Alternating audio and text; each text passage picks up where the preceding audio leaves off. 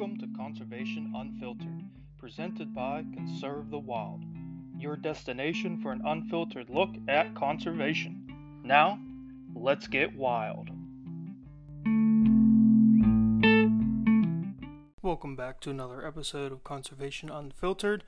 This is a bonus episode of Meet a Biologist. In this episode, you'll hear the entire full interview with Janine Flegel, wildlife biologist with the Pennsylvania Game Commission, specifically for the deer and elk section.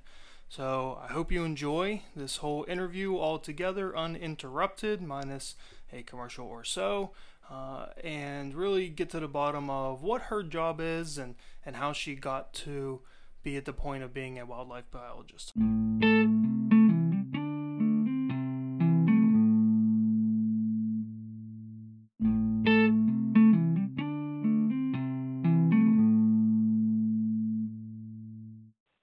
Okay, and joining us today is Janine Flegel. She is a wildlife biologist with the Pennsylvania Game Commission's Deer and Elk section. How are you today? I'm great. How are you? I'm doing wonderful. Get to talk to you again. It's been a while since I've been able to talk to you, so why don't you sort of catch me up a little bit on some things you've been working on? Okay, so the last time we cross paths was you came out to try to catch some deer. And unfortunately, that didn't work out for us. Well, I mean, we caught deer with the project, but you weren't able to witness any of the fun. But since then, that project, which is the Deer Forest project or the Deer Forest study, is still continuing on. Which entails different activities depending on the time of year. So we just completed deer capture a couple months ago. Now crews are switching to vegetation monitoring, which isn't nearly as exciting, but still very important data. And just general deer stuff in Pennsylvania. So yeah, that was Talon came out with me, and that was a great experience for both of us. It was great for us to be able to ask questions and see the process. Unfortunately, like you said, we didn't catch any deer. And honestly, for the first time in my life, I actually went into the woods to try to catch a deer. So, so my wife was finally right. But it was interesting just the way that sort of works out. The way that you guys catch deer in the pens and bait them in. Where it didn't work out for us this time to be able to come out and volunteer our time to try to help you wrangle up some deer. But it's definitely something we want to try to do in the future. I feel like that would be a cool experience to be able to put your hands on a live deer. Yeah, really, that's kind of the most exciting thing with regard to when people think of wildlife biology and what that work entails. It's always animal capture. And honestly, it's one of the smallest portions of the job, which is unfortunate because that's what lures most of us into it. And then lo and behold, when we finally get here, so to speak, it's like, oh, you don't do that very much. And so it's a little bit disappointing, but, that's all right. The work is still good. Yeah, I feel like that's a lot of jobs. There's always the exciting thing is what pulls people into those fields, but the exciting things tend to be the things that happen the least. There's always, more paperwork than you assume there will be and that kind of stuff. Oh, absolutely. When you see things on Animal Planet or things like that, people interacting with wildlife like they do on TV. It's never like that in real life. And honestly, it's good. While animal capture is exciting, it's incredibly stressful, not only to the animal, but to the people involved. I always find when I have the responsibility of an animal in my care, it's it's so stressful. My job is completely focused on that animal and to get it out as quickly as possible. It's usually I finally have fun when the quote, air quotes of fun, when the animal is long gone and back out into the world. So a lot of people go into their fields of study and into their careers, where they had an aha moment whenever they decided, hey, this is what I want to do for the rest of my life. So how and when did you decide to become a biologist? When did you sort of say to yourself, I think that looks cool, I would really like to do that? That's a great question, and I never thought of it as an aha moment, but it really was. It was for me anyway. I did my undergraduate work at a small school called the University of New England, which is located in Maine. And my senior year, a new professor came on board, Dr. Catherine Ono. I will never forget her as long as I live. And she came from California. And her class, she taught a marine biology class, marine mammals class specifically, because her focus was stellar sea lions, and she had a stellar sea lion project out in California. Those sea lions are on the West Coast. And that school was a liberal arts school. We never had any really focused wildlife management classes. It was, liberal arts. You took a little bit of everything, even though my focus was environmental science when I was there. But every summer, she would hire a couple of her students to be her field techs for her field work. And I thought, well, why not? So she had 3 different field sites on the West Coast. 2 of them were in Alaska, and one of them was on an island off of California. And I was fortunate enough to be chosen as one of the students to do some of this research, which was behavioral. So I spent 10 to 12 hours a day in a blind watching a beach full of sea lions. And I'm like, wow, that sounds great, right? So they shipped me off. My island was a little island called Marmot Island off of Kodiak Island in Alaska. And what I got paid for this was per diem. So it was completely volunteer. I got my plane ticket out there and my plane ticket back and, per diem for 6 weeks. And this island is uninhabited. It was myself and another tech who was my partner for doing observations because the days in Alaska are really, really long. So we split the shift, and there were 2 other people from NOAA there that were doing other research on a different beach on this island. So there were 4 of us total on this island, and we lived in this little cabin. And with no communications, the only communication we had was a radio in case there was some sort of emergency. I took my first helicopter ride from Kodiak to this little island, and they dropped us off. And that was it. And I was all alone, all by myself with these 3 other people that I didn't know for the next 6 weeks. And hiking to the blind from the cabin was about 45 minutes. And the first time we got there was this blind was on the side of a cliff, and they set up ropes that I had to shimmy down to get to this little blind. And I thought, I had almost a panic attack because it's like, I'm stuck here. I can't get off the island. I'm going to have a complete meltdown with people I don't know. Oh, my God, what have I gotten myself into? So after I kind of got over that, the first time I got down there and I didn't die, it was awesome. Well, I say it was awesome until those 6 weeks were up, because the other thing about this island or anywhere in that general area of Alaska, it's incredibly wet. We were there for 6 weeks. And I should have known this because when we got on the island, it was a beautiful sunny day, but everything was covered in moss. And I thought, wow, it's beautiful and sunny. But it rained every day. I think we maybe had 5 days of sunshine the entire summer I was there. And the day came that we were going to leave and go back to Kodiak, and I couldn't wait. Get me off that island as fast as I can. It was awful.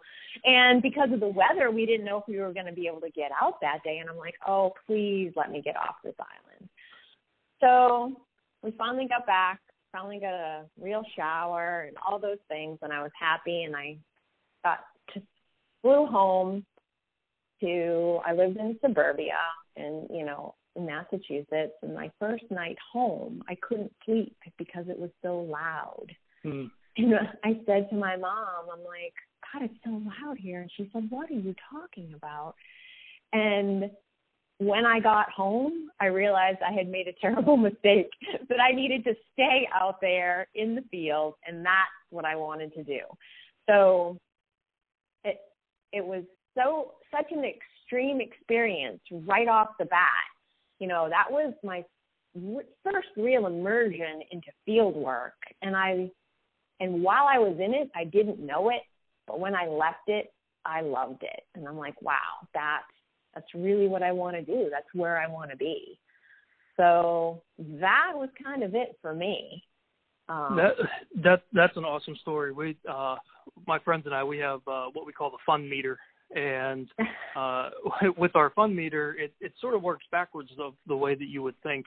Ones and twos are sort of like your roller coasters, where you have fun while you're doing it, and it's extremely short, and then you don't really think about that, how fun that was later in life.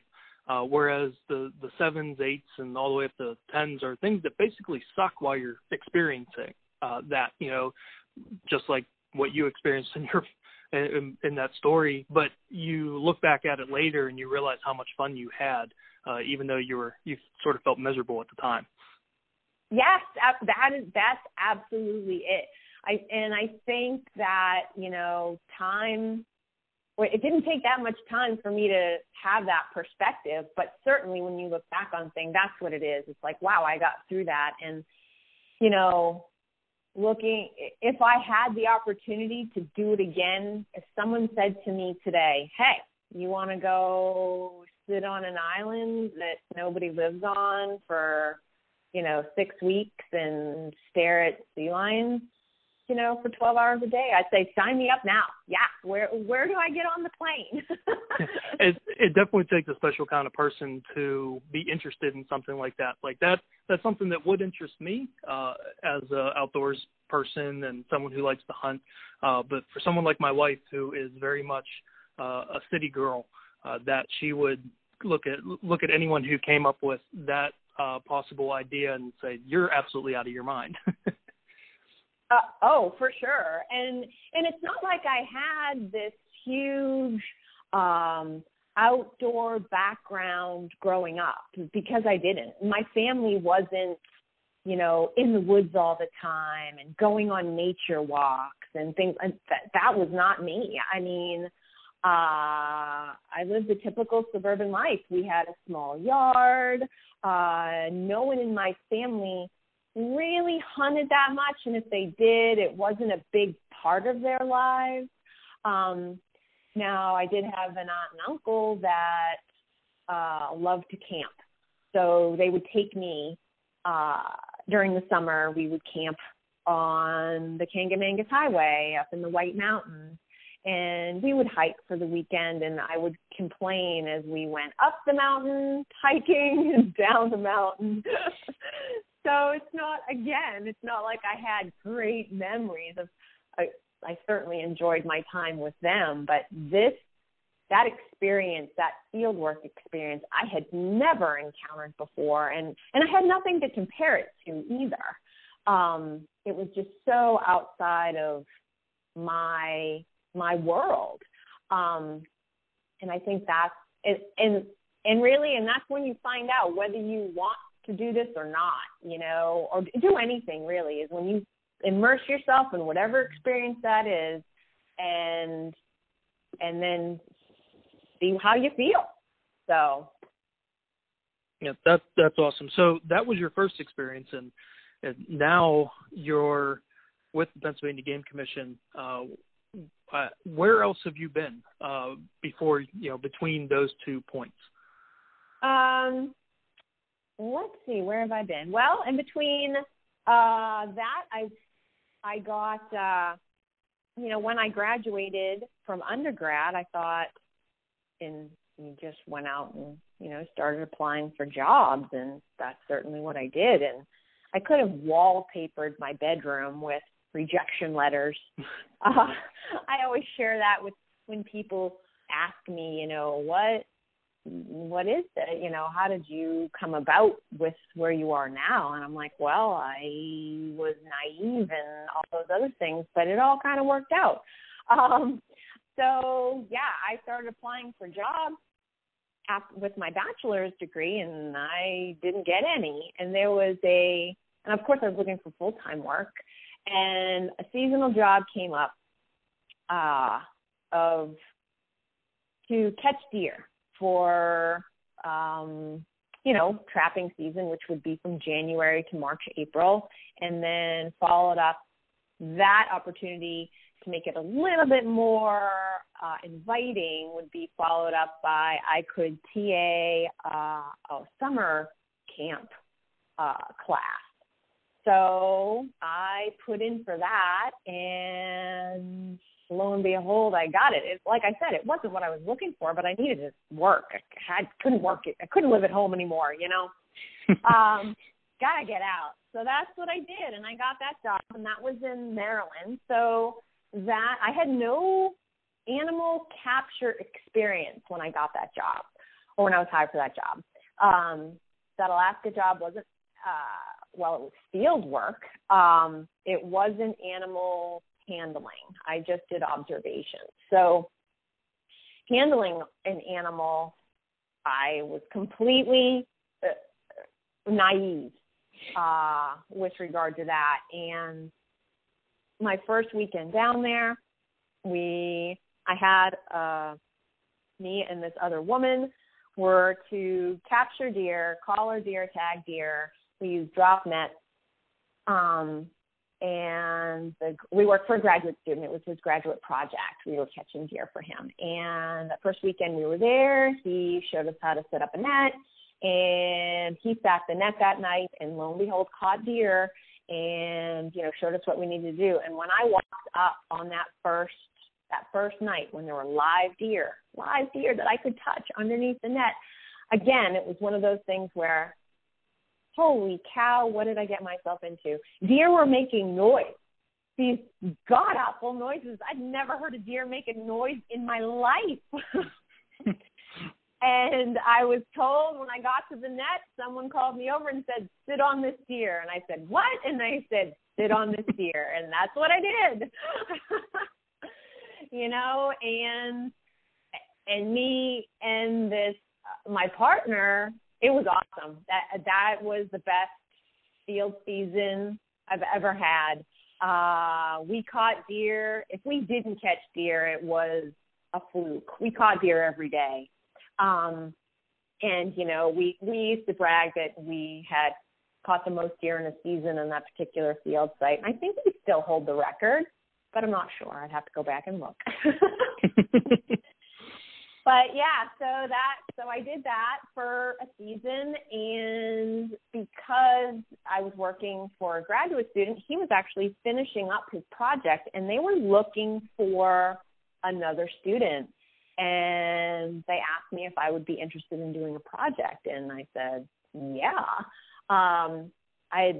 Before that, I didn't even know about graduate school. Again, sometimes I wonder how I did get to where I am today. I had a lot of serendipitous moments, so to speak, a lot of good people that came into my life at the right time. And so, yes, that's how I got into graduate school. I had that project, so I caught deer for another 2 years. And after that, with my graduate degree, I continued. I worked in Maryland for a couple years after that on a farm, coordinating their graduate work. And then I went to Minnesota. And I worked for the Minnesota DNR for a few years, coordinating their chronic wasting disease program. Okay. If you could, real quick, just I'm interested, but also tell everyone else out there, how exactly do you set up a drop net to catch deer? They are not easy to move, I'll tell you that. It's a giant net, about 80 by 80 square feet, and they are set up posts on the corner posts and big steel posts so you drive a stake into the ground. These corner posts sit over top of them, and then these corner posts are anchored. There are 2 anchors to hold it out because of the weight of the net will pull those 4 corner posts in. So once you get the corner posts up, you get the anchors in, they have winches and wire on each corner post, and those hook to the net, and you crank them up. You crank the net up so it's hanging. And there's always a center post because, again, the weight of that net can make it a little bit low, and the deer don't like that. So you have a center post that kind of props up and holds some of that weight of that net. And you put a little bit of bait around in the center of the net, around that corner post, to get the deer as close from an edge as possible. Because when you trip that net, there are wires that run to each corner that are set on a trigger. And when those wires are pulled, either manually or remotely, it trips those triggers, it drops the 4 corners of the net, and amazingly enough, deer can run out from underneath that net with that net falling. Now, how high off the ground is that net, would you say? They can get pretty high. I mean, I have to be able to walk underneath it without touching the net. So, and I'm 5'3", but they're usually higher than that. But not too much. It just has to be the deer aren't going to hit it when they walk underneath. So 5 or 6 feet off the ground at least. And and like I said, it's not that high, and the weight and how it falls is pretty quick. But it is utterly amazing how deer can slip out from underneath them. Yeah, they are extremely fast animals. They don't always look that fast, but whenever they get spooked, I mean, they can make some ground pretty quick. It's unbelievable. I had an opportunity. Now, I didn't drop net deer since my graduate school days, but I had an opportunity to do it last year. And I sat the net while the rest of the crew sat in the truck and kibitzed, and I waited and dropped the net, and we went down there, and we were attending the deer, because the first thing you do when you have a deer in your possession, so to speak, is blindfold it, because that visual stimulus is too much for them, or as soon as you can take that visual stimulus away, the more they calm down. So we were doing that, and there was one deer. We had 4 deer under the net. There was one deer close to the edge. So the other 3 were being attended to. I called someone over to help me with that one on the edge. And as they bent down to touch the deer that was under the net, it ran away. I was like, what just happened? It happened so quick, and that deer was under the net, but right at the corner. And if their nose isn't in a square of that net, and they can scoot, they scoot right out. I was very disappointed that, I went from 4 deer captured to 3 deer captured that day. That's crazy. So what does daily life, as far as your professional life, what does that look like for you? How do you spend your sort of typical days? It's not nearly as much fun as it was back in the day, so to speak. Well, you know what, as we had talked about, you know, what lures you into a particular profession is usually not what that profession is. And certainly that is what happens with me. If I could have made a living doing field work for the rest of my career, I certainly would have done that. But unfortunately, you grow up at some point. And you need a little bit more stability. So field work is usually obviously seasonal because it depends what critter you're working on and what project you're working on, but it's never, you know, year round, so to speak. And so that necessitates these other, you know, basically moving up the food chain in your field, which is what I did. So now, you know, I worked in Minnesota for the DNR out there, and I worked for the Game Commission. It is, I spend a lot of my time behind a computer now because we do a lot of coordination. Sure, we still have research going on, but that research needs to be coordinated and written about and all that sort of stuff. So, typically, depending on my day, I'll answer emails and, you know, deal with issues that come up with regard to different projects that I work on and, you know, meetings and this sort of thing. So there isn't a whole lot of that fun aspect anymore. But because we do still have research going on here, I always say this is the upside with regard to being in a non-field tech position now, is that I get to pick when I go out in the field. And I always say I'm not picking a day that has bad weather. Yeah, so, that would definitely be a plus to being in your position. Exactly. So, well, you know, the bioaids that we have working on these projects need to be out there every day in all kinds of weather, you know, depending on the season and what's going on and what their duties are. I don't have to be anymore. So I can pick and choose my days in the field. And I have to remember that that's my upside. While I don't get to do it every day, that is at least one consolation. So with that in mind, what is your favorite part of your job? The favorite part of my job, and that's the other thing with regard to, you know, the older I get and how jobs evolve over time. Even if you're in the same position that you've been in for 10, 20, however many years, the job always does seem to evolve. And my favorite part of my job now is outreach and communication. That's really what I love to do. And I only really discovered that a few years ago with the Deer Forest blog when we started that for this project, to try to get because that's one thing about research, any kind of research, whether it be medical research or wildlife research or, you know, you name it.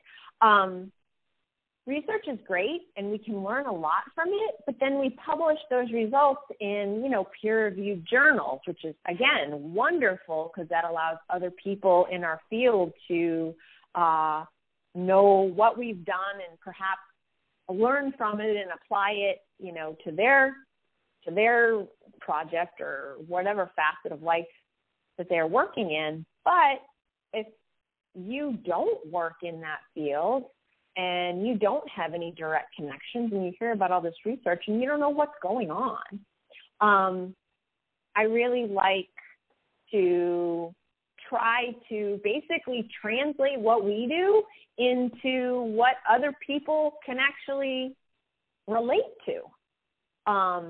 Because we, like every profession, we use a lot of jargon and there are a lot of specific things that relate directly to the wildlife management field that if you're not working in that field, you don't get it. You know, what in the world does that mean? But to make it relatable to everybody, you need to communicate that. And our blog gives us a great vehicle to do that. So that's what I really love doing that.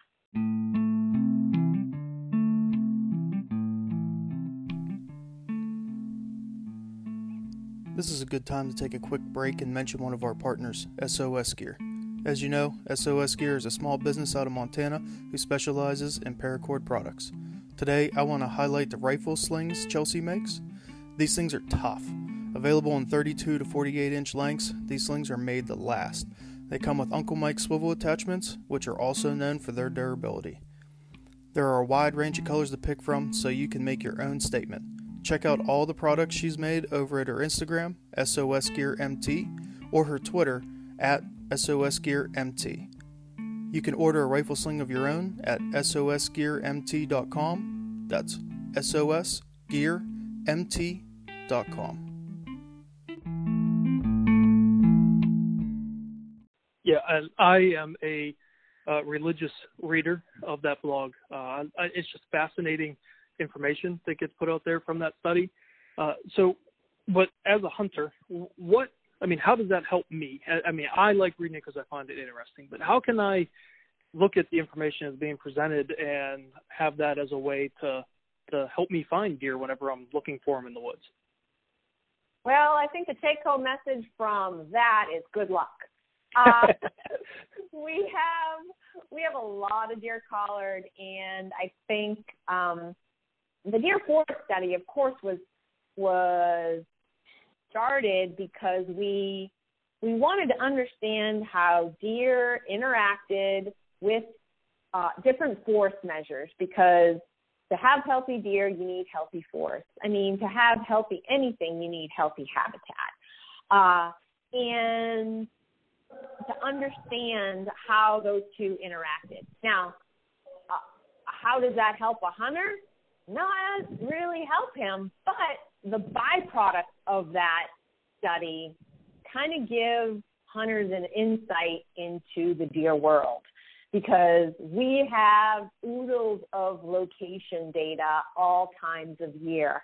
And, you know, during hunting season, those GPS collars pick up to take locations every 20 minutes to understand how deer move and with hunters in the woods and things like that.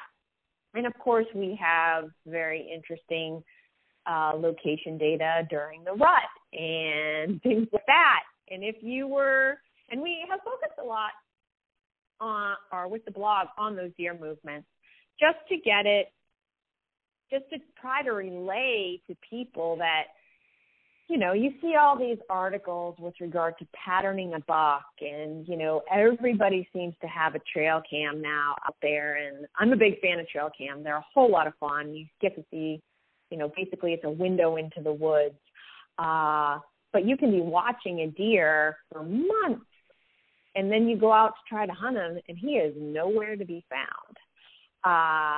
And our GPS data show that they are just everywhere. And while you, as a hunter, can only be one place, so hunters are at a severe disadvantage when it comes to hunting deer, because deer have it all over us.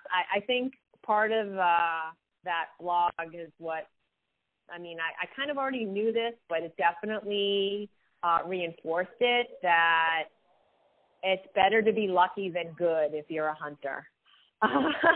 Yeah, experience. A lot of it comes down to luck. Yeah, experience in the woods, trying to find deer, and, you know, specifically certain ones and things like that. That has definitely taught me that that is the case. That it's definitely better to be lucky than extremely good, because and that's something that I have noticed from reading that blog is just the change in behavior in certain parts of the season, and even from before the season to during the season, and just sort of where they go. you think it should be easy, but it's not at all. Right.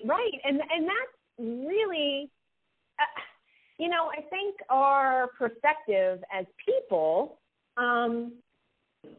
is, I've seen this deer, here he comes, he's past the trail cam here. I know he generally lives in this area, which, okay, but how do you know how do you know what tree to sit at or be up to make sure he walks past you? It kind of is, I don't know. I mean, certainly if you are a hunter and you spend time in the woods prior to the season and scout, yeah, it's going to give you a leg up, but that doesn't guarantee that deer is going to walk within range when you're actually out there during the season. And some of our deer make crazy movements. They're obviously the exception to the rule, but, our most famous buck went and died in the place he visited one time prior to him healing over from whatever he did. We still don't know what happened to him.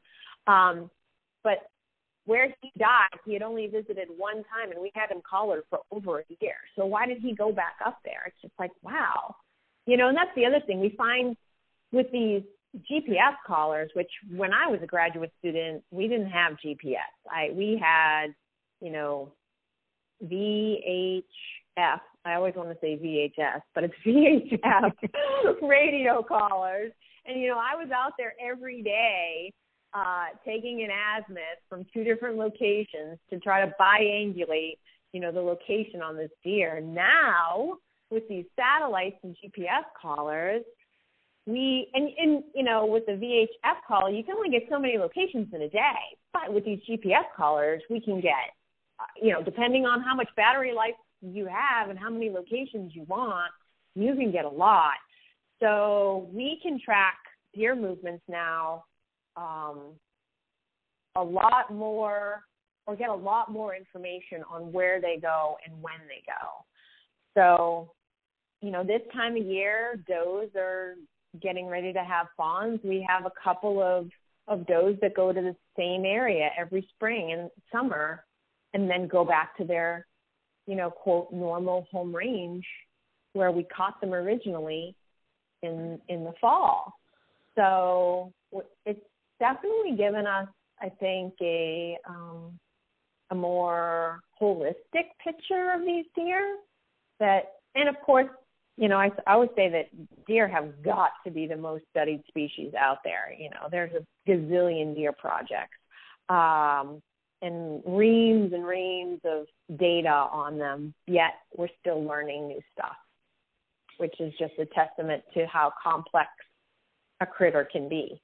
Yeah, it is. I feel like a lot of people at least in the beginning, so they start looking into it, if they ever do, we sort of put ourselves above these other animal species. But when you really start looking into some of the research about them, and like you said, we're still constantly learning things about deer, they're much more complex and a lot smarter than I think a lot of people give them credit for. Oh, yeah, absolutely.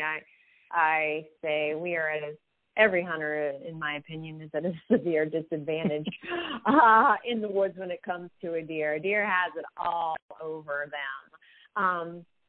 And that's the other thing. We have found that if a deer lives through its first hunting season, it makes it even harder to harvest that deer because now they kind of know the safe area, or they don't. It's not cognitive like we would think. Oh, hey, it's time to go to my safe spot. But they just know that's where they need to be this particular time of year, and that's where they go. And yeah, and some of these other, like some of our antlerless deer, they routinely live into their teens, for crying out loud. We have double-digit does out there, and I think the only way they get harvested is that they have a moment of senility where kind of forget because, you have a 10-year-old doe out there and she knows everything, and good luck.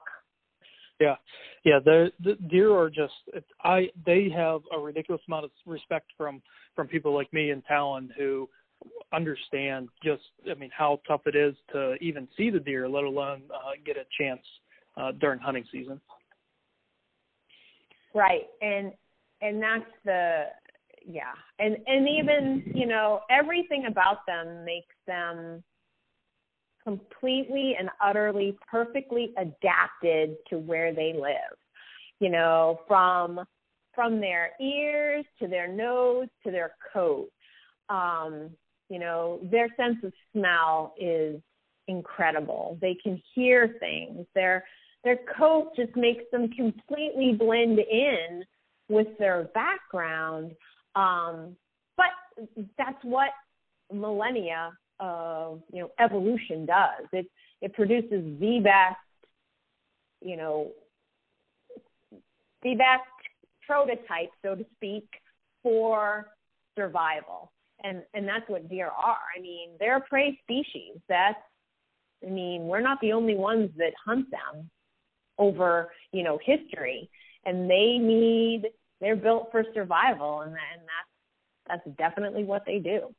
Yeah, and their resiliency and their ability to adapt, just the way that they can live in state forests of Pennsylvania or in suburbia, even some living in some urban settings, or even the ones that are living in western areas that have far less food availability compared to the east. The fact that the whitetail has such a big range of where they're able to not just survive but also even thrive is absolutely amazing.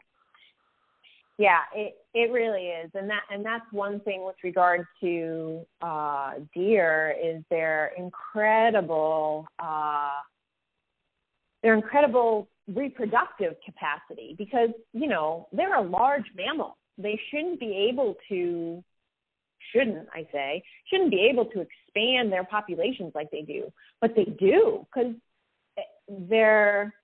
a deer will basically sacrifice everything for reproduction.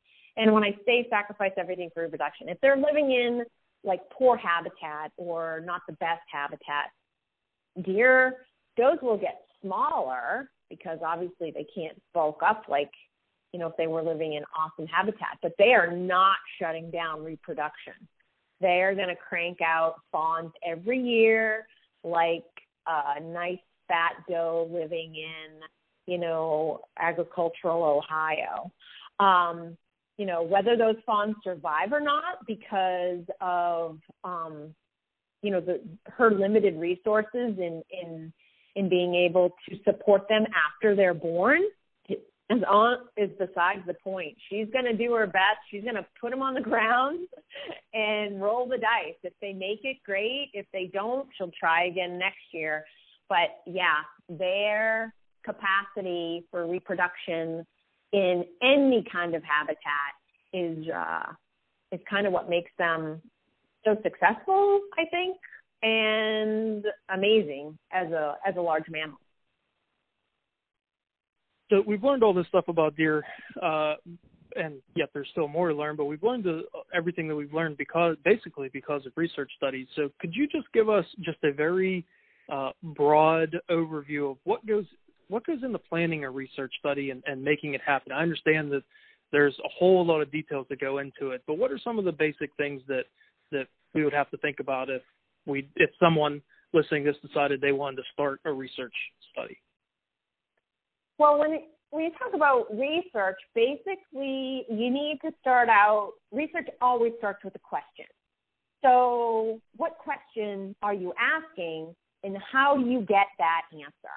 So that's the basic. And you need to remember that as you're moving through all these different aspects of a research project, sure, there's a whole lot of fun things that you can do and learn about, but you really need to stay focused on what's your question and how do we get to that answer. So it's so important to have, when you're talking about research, a good objective or hypothesis. and then from there build upon that.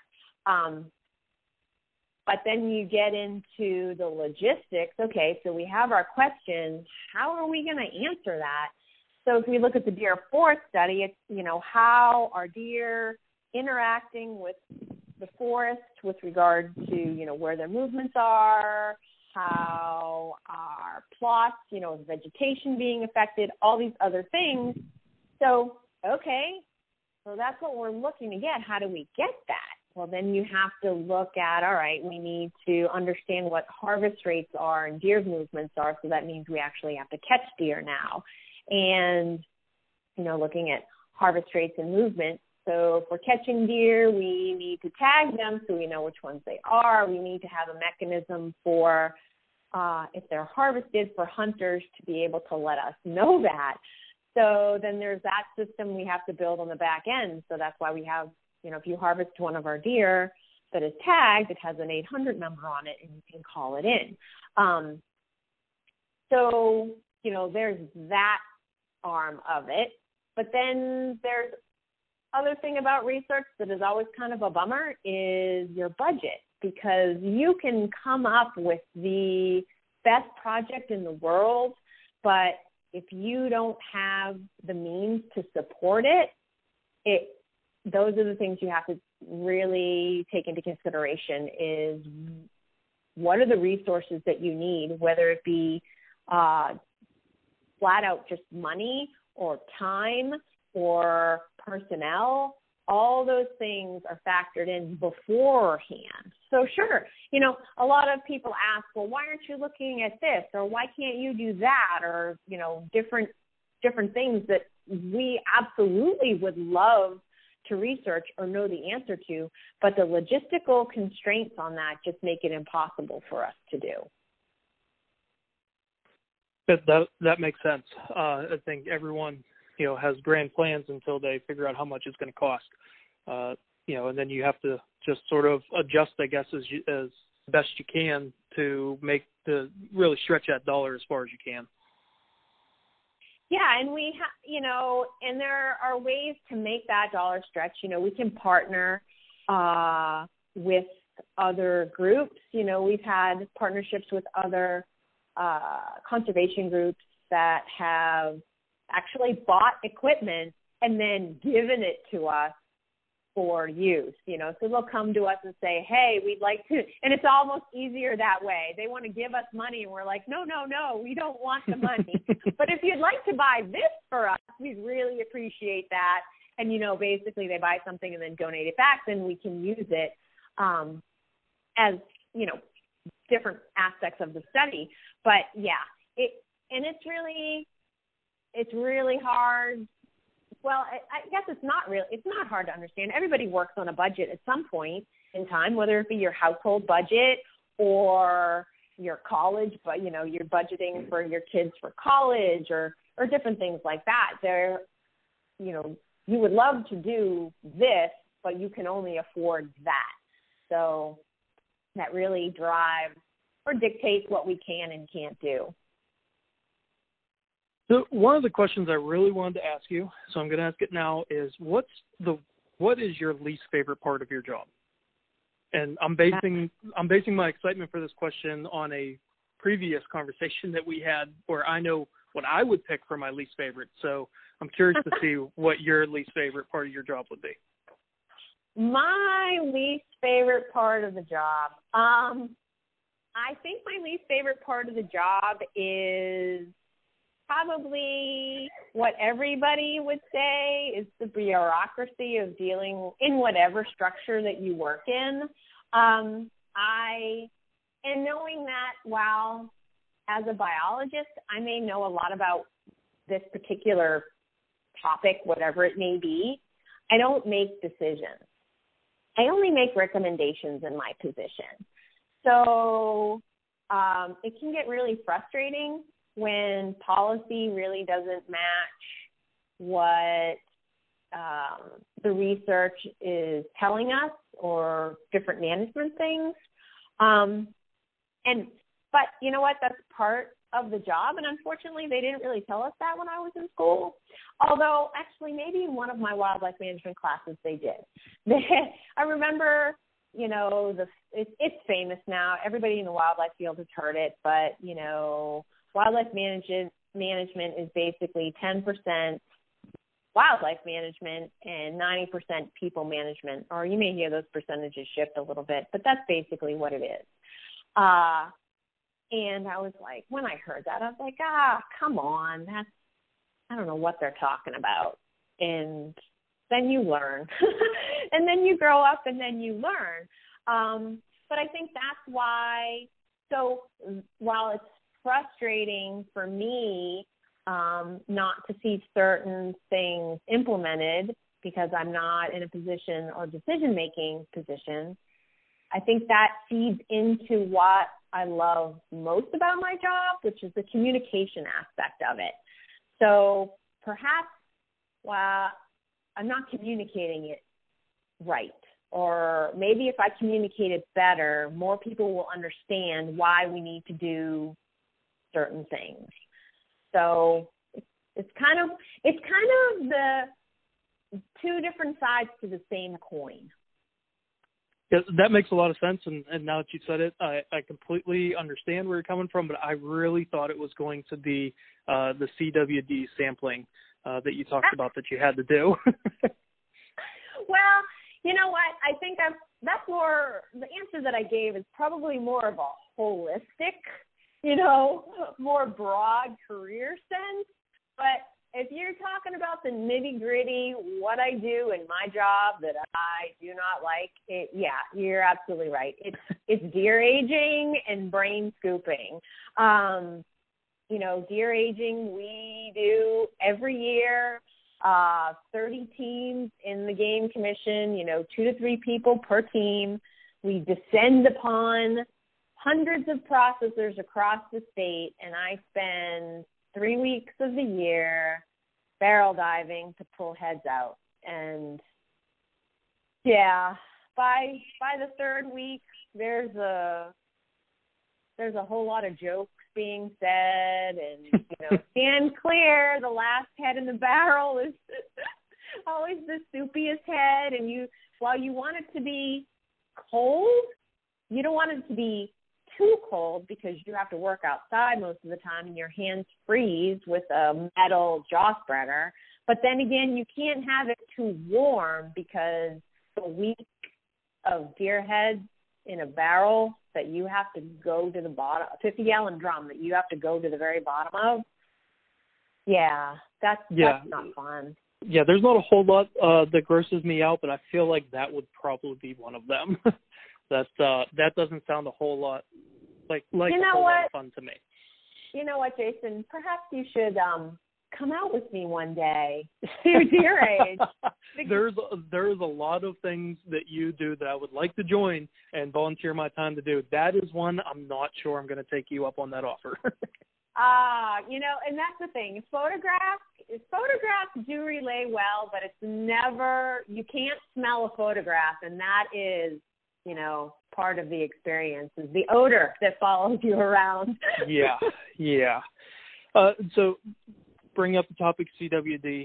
I don't want to dive too much into it just because that can be 3 or 4 podcast episodes all on its own. But just, should hunters really be concerned about CWD? I think they should. I certainly am. You know, chronic wasting disease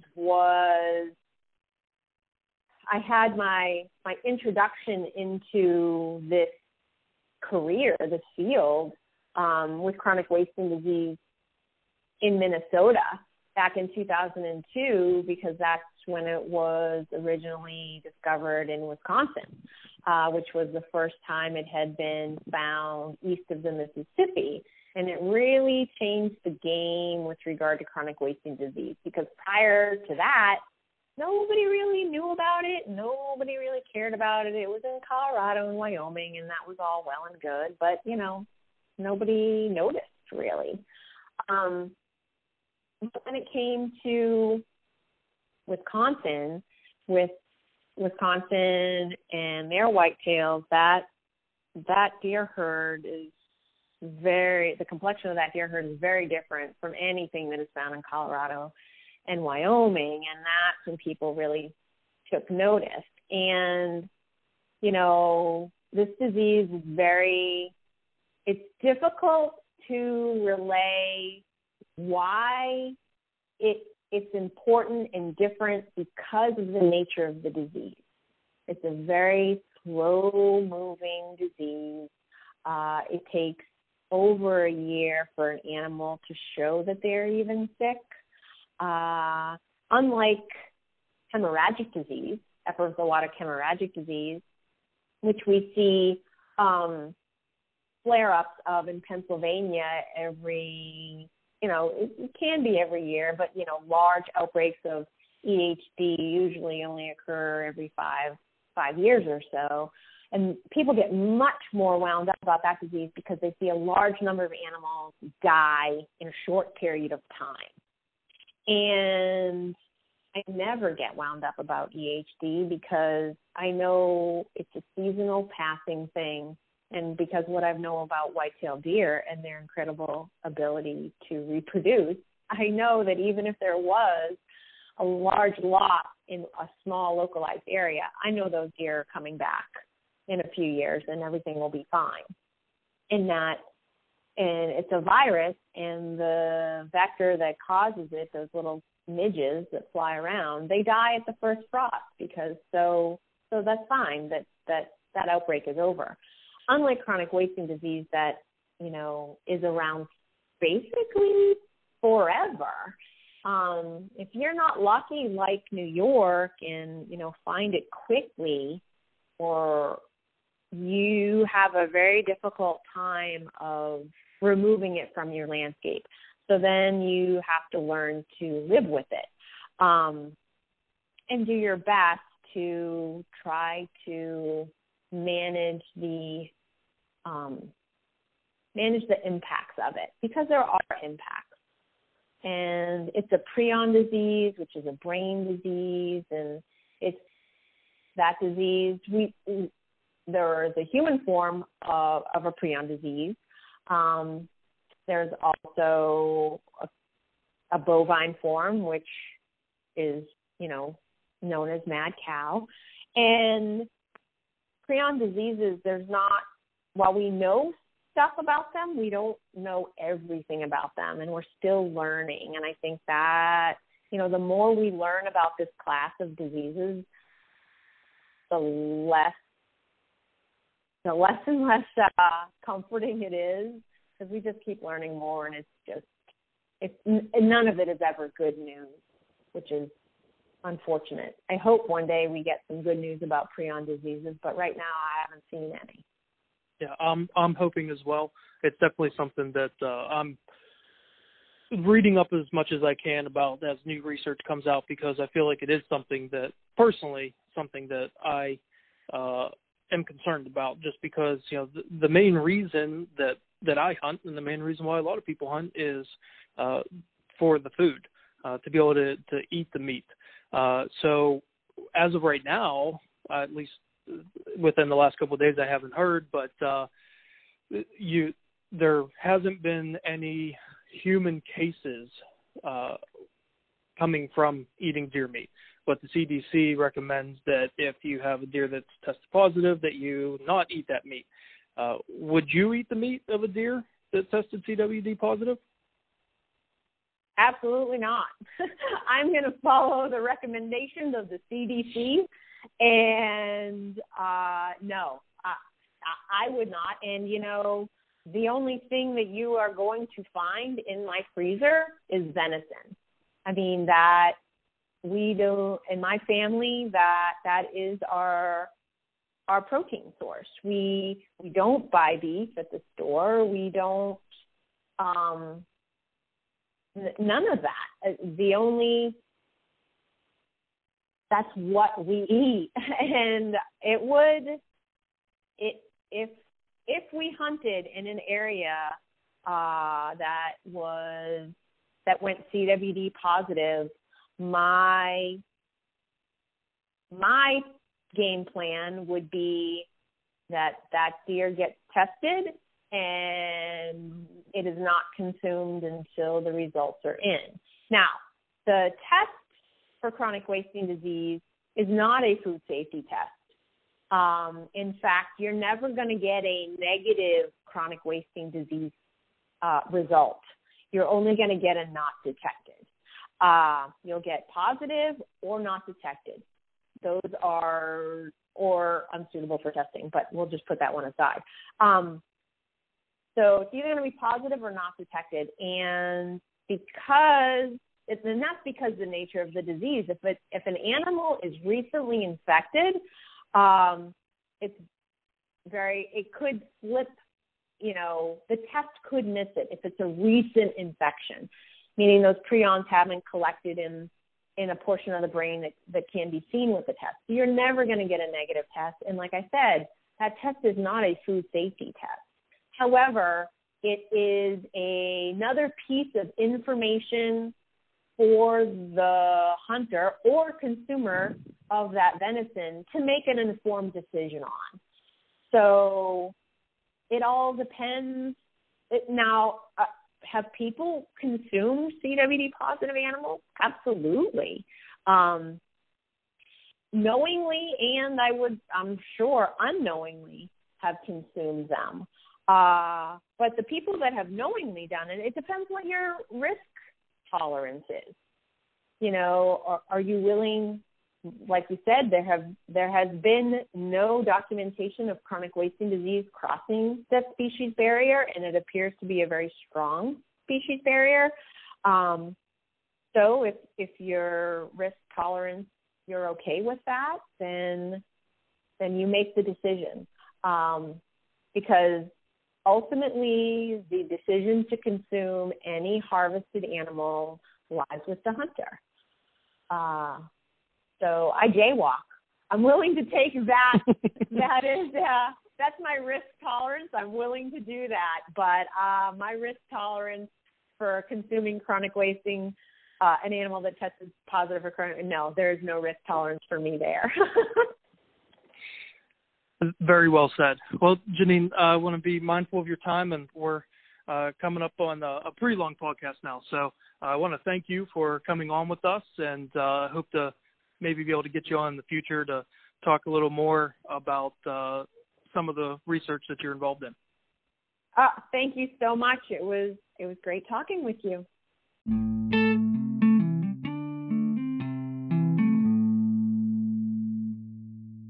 And that'll do it for this bonus episode today. I really want to thank Janine Flegel for doing this interview with me. It was great to hear about her life leading up to becoming a wildlife biologist for Pennsylvania Game Commission, and also what she sort of does on a semi-daily basis, and what she really enjoys about her job, and what some of the frustrating parts are. Those were a little bit eye-opening to me, but not necessarily something that's overly surprising. It was just different to hear her voice those concerns, and it's understandable. Anyone that works in a public sector really has to manage the expectations and the behaviors of other people, and that really made a whole lot of sense. Again, I thank Janine for coming on out, and I thank you for listening. If you could, give us a rating and a review on your podcast listening app of choice. And if you ever want to get in touch with us, you can contact us through the Anchor app where we do our recording. You can find us on Twitter at conserve_wild, on Instagram at conserve the wild, or you can email us info.conservethewild@gmail.com. We always like to get a little listener input. Even if you have something that you want to talk about or you want to hear us talk about, let us know. We're always looking for new episodes and new ideas. Again, thanks for listening. See you next time, and stay wild.